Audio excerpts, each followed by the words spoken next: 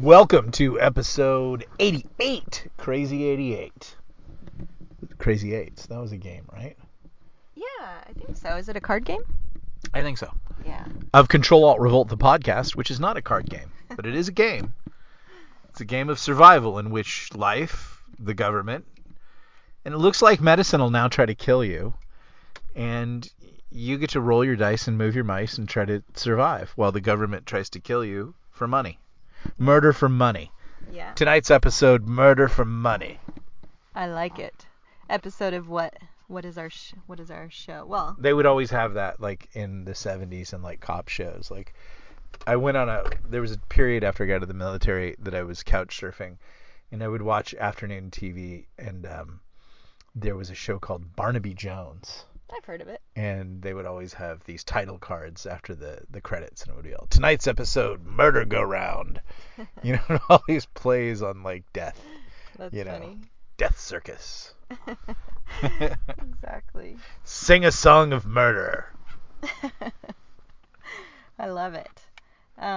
Yeah, so things are getting crazy. What do you think's going on with China and Taiwan? What do you think will happen, I should say? You know, we listened to some people last night, and I've heard this kind of. There's two camps in the China war. There are people that say, "Boy, you should really watch what's going on because I think it's about to happen." Mm-hmm. And then there's another group, and sometimes these are like people that have been in the military, or have that sort of background, and they come in and say, well, logistically China can't do it. And that concerns me. Like a lot of people say, oh, it doesn't have the sea lift capability to move troops. And it is true. Water is this huge navigable obstacle that requires a lot of effort to get people across and everything like that. It's just like, yeah, but anytime an empire has said, oh, we can't be attacked. Surprise, Hannibal in northern Italy with elephants. Elephants, oh my gosh. Yeah. It's you should never, like, whenever anybody says, hey, this can't happen because of this, well, then the enemy is probably sitting there going, great, they think that can't happen because of this. Let's get Wang on it. Like Wang, General Wang, the guy who figures everything out. Let's make it happen. And so, like, I don't know, are they going to invade on an army full, a flotilla full of kayaks? Are they going to like Red Dawn and jump out of the one of 40 commercial air flights between China and the mainland, between Taiwan and the mainland every day?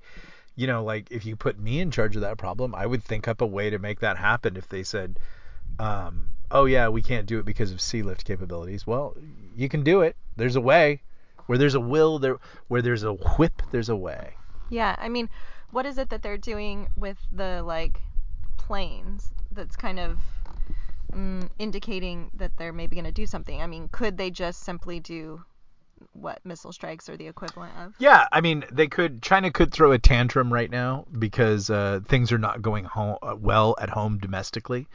So they're kind of possibly looking for an incident in which they could shoot up Taiwan just to let people know and to project strength. I think what was interesting is the Russian foreign secretary came out today and said that Taiwan is a part of China. That was an interesting move. Mm-hmm. So I think it's a big game. I don't know that China is really willing to commit to total war, which is what you really have to anticipate getting involved in if you get involved in Taiwan. Having said that, it is it is the corn pop and Kamala show.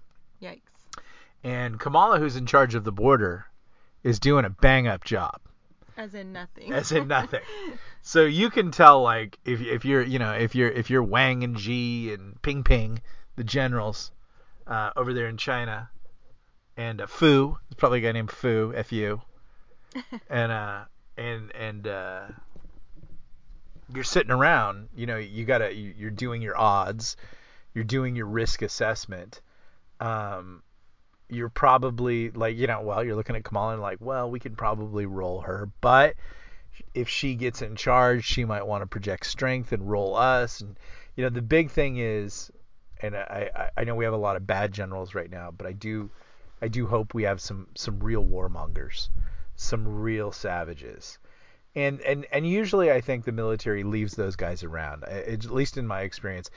Sometimes those guys got other kinds of jobs or shelved or whatever, but at the end of the day, the military always needed to know that they needed the Patton. They needed the savage. The guy who wasn't going to play political, and the guy who was like, what we need is no holds barred, toe-to-toe nuclear combat with Russia, which is basically what got Patton fired after conquering Germany.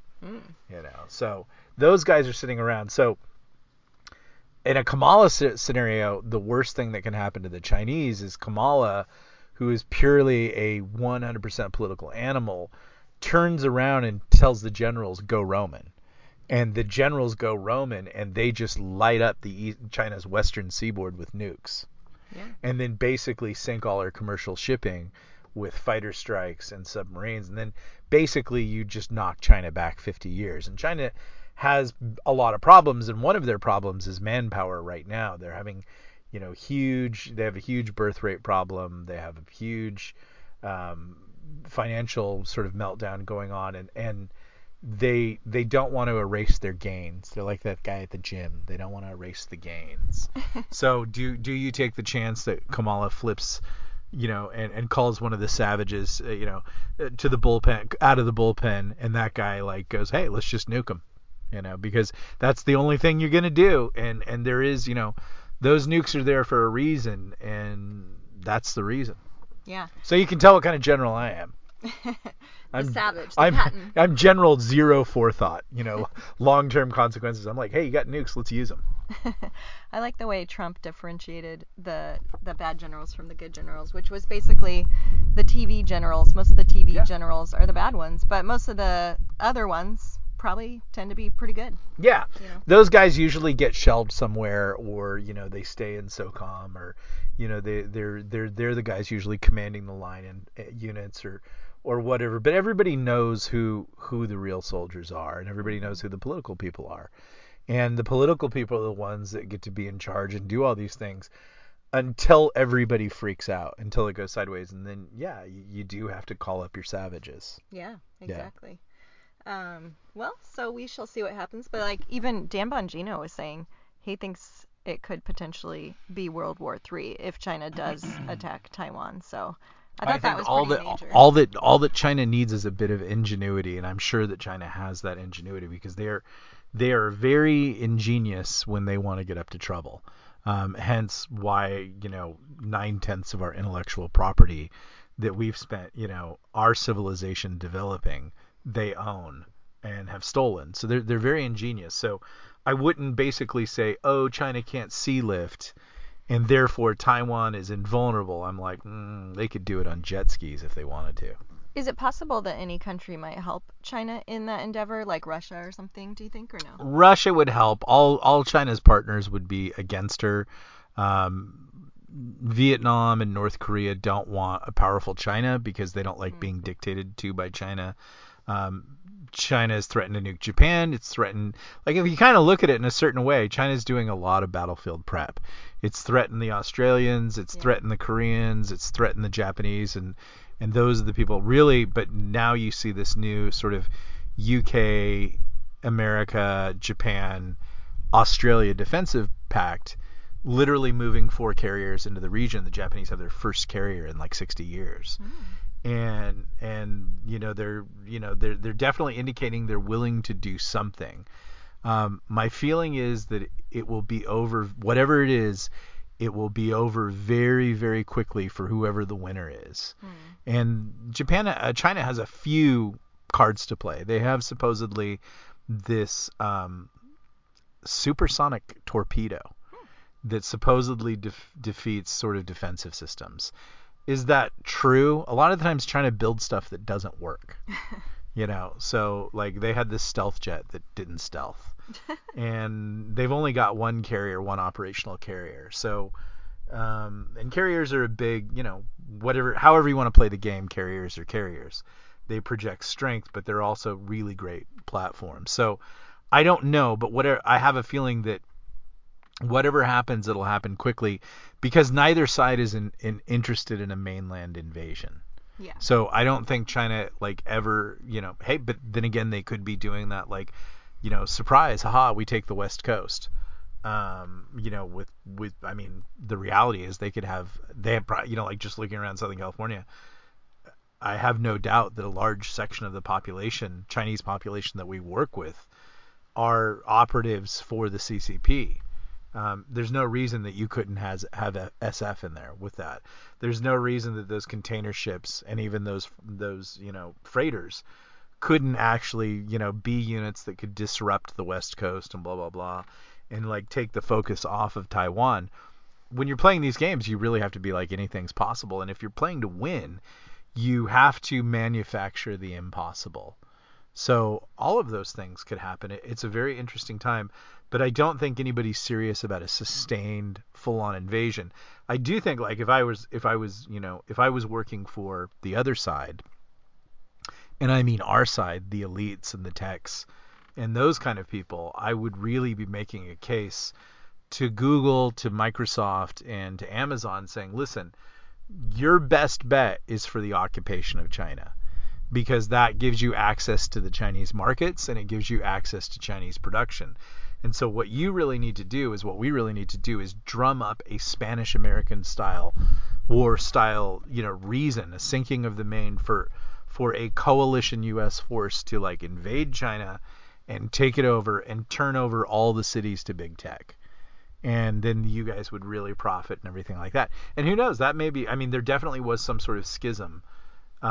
Schismatic? Schematics. But that's not really the same word. Schismatics. I know, I'm just messing with okay. you. But yeah, kind of same letter combination. There was some sort of schism between the New World Order and Xi when Soros and Xi basically started calling each other names. Yeah. And I just figured like, oh, well, they all work together, and now they sense that someone, it's very like, it's kind of the conversation of this winner take all, or this debate about a national divorce and a civil war and going places and everything like that. And it's like, you just have to understand when you play with these people who are power hungry, they don't ever envision a scenario where they have to share with you. They envision a scenario where you're dead and it's winner take all. So there will be no national divorce. The closest you're going to get to that is the resumption. Excuse me, I had a little red eye burp there from the Starbucks red eye with a pump of pumpkin spice in it. Very good, nice and black and roasty this afternoon, this windy autumnal afternoon in the Orange County foothills. There is no sharing. A scenario where there is sharing is the resumption of the Constitution, federalism, and the strengthening of states' rights. Now that battle's actually happening today because the Psaki bomb, and literally she's a bomb. She's terrible at her job, the little commie. She basically came out and said that, we all know today, because Abbott said, there will be no vaccine mandates in Texas, or businesses that do business with Texas, they won't be able to have or support a vaccine mandate. So Psaki Bomb comes out in her infinite marketing wisdom. She's not a lawyer, she's not a politician, she's a marketeer, and she's actually backed some really garbagey stuff, including that Facebook whistleblower. So she says, we all know that federal rights trump states' rights, and it's like, oh my gosh, whoa, you've never actually taken civics or government. Yeah. No, states' rights always trump federal. Yeah, they're supposed to anyway. Yeah. I mean, I know they would like it to be the other way, but that's not the way it is. They just say what they want, and then they tell you that is either the law or it's some sort of like moral righteousness. Like, but these are people who don't have any morals. They just decide that like whatever they want is the morally right thing, and so they tell you that abortion is a blessing and a sacrament, and like just all these terrible things. It's like it's weird. It's one of the hardest things to sort of fight this infection of social left communism over state. And I don't even think it's any of that. I think it's just pure power, power hungry. But like, it's a group of people that never even fight by any rules or their own rules, and everything is politically expedient. I think the ultimate weakness is what we're seeing right now is that the people that they're trying to tyrannically rule over kind of are in the we've had it, that's enough mode, and we're now going to quote unquote defund you. And so now you're seeing the rise of we will not comply. We will not comply. That will defang them. That will move them to the totalitarian step where they will have to do the Jerry Maguire thing, where they will have to say, these Southwest airline pilots are all racist, bigot, domestic terrorists.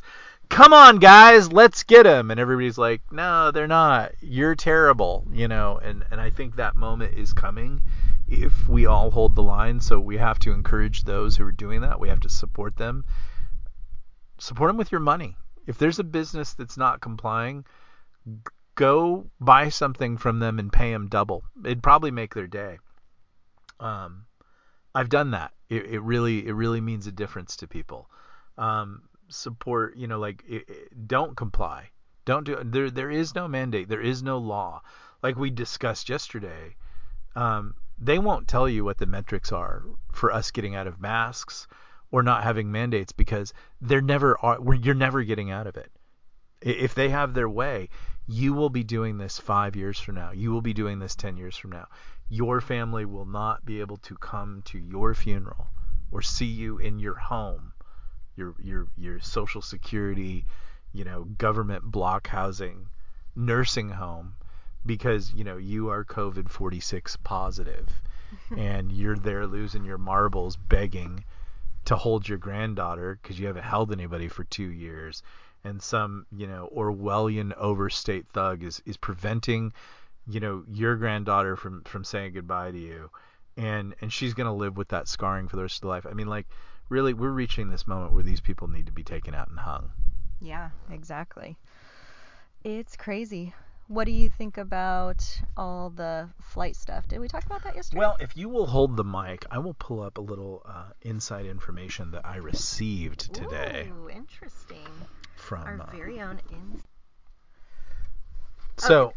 there are those things that are going on, but basically it's worth considering that possibly government and medicine aren't necessarily doing that. They have a different agenda for everybody's health goal. All they would have to frame it as is like, hey, we have a way for everybody to have better health. And you're like, oh, okay, yeah, that's cool. We all want universal health care and better health and everything like that. And they're like, yeah, but we didn't tell you it's killing about 50% of the elderly population because they're really dragging down our medical resources. That's kind of how socialism thinks. And that's not made up. You can look at the history of socialism, the history of communism. They made decisions like this en masse to kill those who did not support their vision of utopia, and to do it under the guise of some sort of weird compassionism. Yeah. And obviously, like, it seems as though the way that they're doing it, because you're like, how could that many people be in on it? Well, it seems as though, because we've listened to a lot of interviews of actual doctors, nurses, hospital workers, is that it's coming from high up, and we've heard that from a lot of people. Yeah, we've repeatedly heard people say, like, it's weird the orders are coming from higher up the chain to do these things that we here at the bottom are saying these are killing people. Yeah.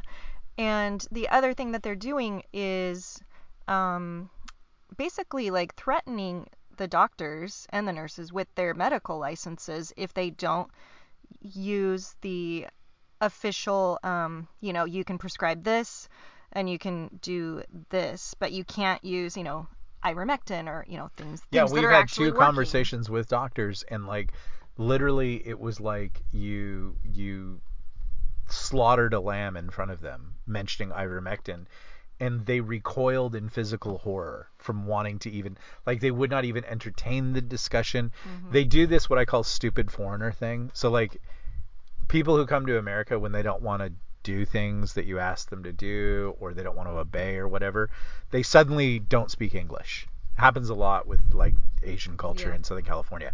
They do speak English. They totally speak it.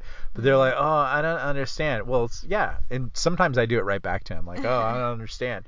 We all do it. But that's the look that I've seen in these two doctors. Like, ivermectin? It's like, But he tried to, like the one that I'm thinking of that you mean, he tried to be like, well, I'm not really involved in that because that's the very, specifically the doctors that work with COVID. So it's above my pay grade and I don't work but you with got a those kind of script patients. pad. Yeah. You can do it. You just don't want to do it because you're afraid, because you're a Exactly. gutless weenie. Well, and because literally they will come after doctors, like Yeah. especially in states like ours, like California. Yeah, You know. everybody is afraid. Like, that's the thing that you need to make tyranny happen, is to be afraid of your bowl of rice and not losing it. But it's such a contrast. We just, recently had the anniversary of Black Hawk Down. And you look at Shugarth and Gordon, the two snipers who got the Medal of Honor, who went in there, went into a completely losing situation to rescue a pilot. And I mean, it's a brutal account if you've never read it or if you've seen Black Hawk Down or whatever, but those guys weren't thinking about their bowl of rice. They were thinking about protecting that pilot and doing what they could for the air crew. They put themselves, and that's why they're heroes. And that's why when you look at our culture, you have big corporate executives not wanting to lose their bowl of rice, so they just kowtow to the government. You have doctors not wanting to miss a payment on their BMW, so they kowtow. But there are exceptions. There are heroic people, and those, like, it's weird. Those are the people you've got to listen to, because those are the people that are getting nothing out of this, that are walking away from their medical profession because something's not right. We just listened to a anesthesiologist, Respiratory therapist. But yeah, funny, yeah, I also watched a thing this morning about an anesthesiologist that just got marched out of UCLA. yeah. But that, Yeah, I saw that guy. Yeah. These are people that are saying, I will miss my BMW payment. I will cast my family's fate to the wind, but what I'm not going to live with is you killing people in mass and having me sign off on it. I'm not doing it. And especially, like, and just so you know, like, that is the birth of modern medicine. The birth of modern medicine is this guy who thought it would be a great idea if you washed your hands between surgeries. Yeah. And if you didn't use the same table to birth children on that you'd just done a corpse, autopsy on. Now, that guy went crazy. Like, he went nuts because he kept telling everybody, listen, you've got germs. You got to wash your hands. And no one would do it. But he is really, in many ways, the father of modern, medicine, because eventually people listened to him and things changed for people. But always, there are going to be those people that are willing to do the right thing at cost, just like Shugarth and Gordon. Doing the right thing at cost, and now that's how we're all going to have to be. I think in every life, this do not comply aspect is coming home to you. More and more people, and now we're entering family season, for whatever that's worth, where you're going to have the family member who's going to throw the fit if you don't comply, if you don't wear the mask, if you're not vaccinated, and they're going to use that emotional temper tantrum to force you to do what they want you to do. But literally, it's not necessarily the vaccine, and it's not necessarily COVID that's on the line here. It is freedom. And tyranny is crime scene number 2. Crime scene, and we've talked about, never go to crime scene number 2. Crime scene number 1 is being forced to do something that you don't want to do. If you want to get the vaccine, I am 100% in favor of that. You have done your risk assessment. I do not know your medical health. Go for it. And I'll do everything I can to help you. If you're against it, I want that. I want everybody to support that too. And I think that's what you're actually seeing with a lot of the Southwest pilots, is a lot of them actually are jabbed, but they're locking shields with those who are saying, I'm not doing this. There are some problems. And if you look at what's happening to flight crews and like the amount of death that's happening, and sudden death, there was a pilot who died in the air, a Delta pilot on the way into LA, who died on the floor of the cockpit. It's worth considering, but not just this, and every time I see the mainstream media, this just mockery. You're all idiots. You're all dumb. You're all, it's just it's so weird that they can't make a point without trying to humiliate everybody. And that kind of tells me that they don't have a point. They just have this sort of tribalism. My side's right. We want power. We're going to humiliate and shame everybody. And so that's where we're all entering that, not to equate ourselves to Gordon and Shugarth or people who are really doing heroic things, but you're going to have your heroic moment where you're going to have to take your bowl of rice and set it aside in favor of freedom. Why? I think it's going to serve you in the long run, but there's a tomorrow if there's freedom. If there's no freedom, then there ain't no tomorrow worth having. And so that's what I would say today. That, consider that it's coming at you. You're gonna have your Black Hawk Down moment. It may not be something like that. Hell, it may be. I don't know. But you're gonna have that moment where, and it's not an easy moment. I'm not telling you it's gonna be easy, but you're gonna have that moment where they say to you, "Oh, you want to lose all that you've built, all that your education paid for, all that your work and sacrifice, you want to lose that because you want to make a statement here and you want to do this thing, or you want to sign off on the papers. You want to get with the program. You want to do what we're all doing, otherwise you're out." Or people that love their family members and are being held hostage and are being told, you'll have a lonely Thanksgiving because you don't want to get the vaccine. You know what? I've had a lot of lonely Thanksgivings. Those are actually the ones I remember, and they were great. And I went and worked in churches, or I went down to the beach, or I did whatever, and it was much better than being with a bunch of assholes who you call family members. Sorry, personal aside. Yeah, no, I had a really fun Thanksgiving by myself one year as well when I was in college.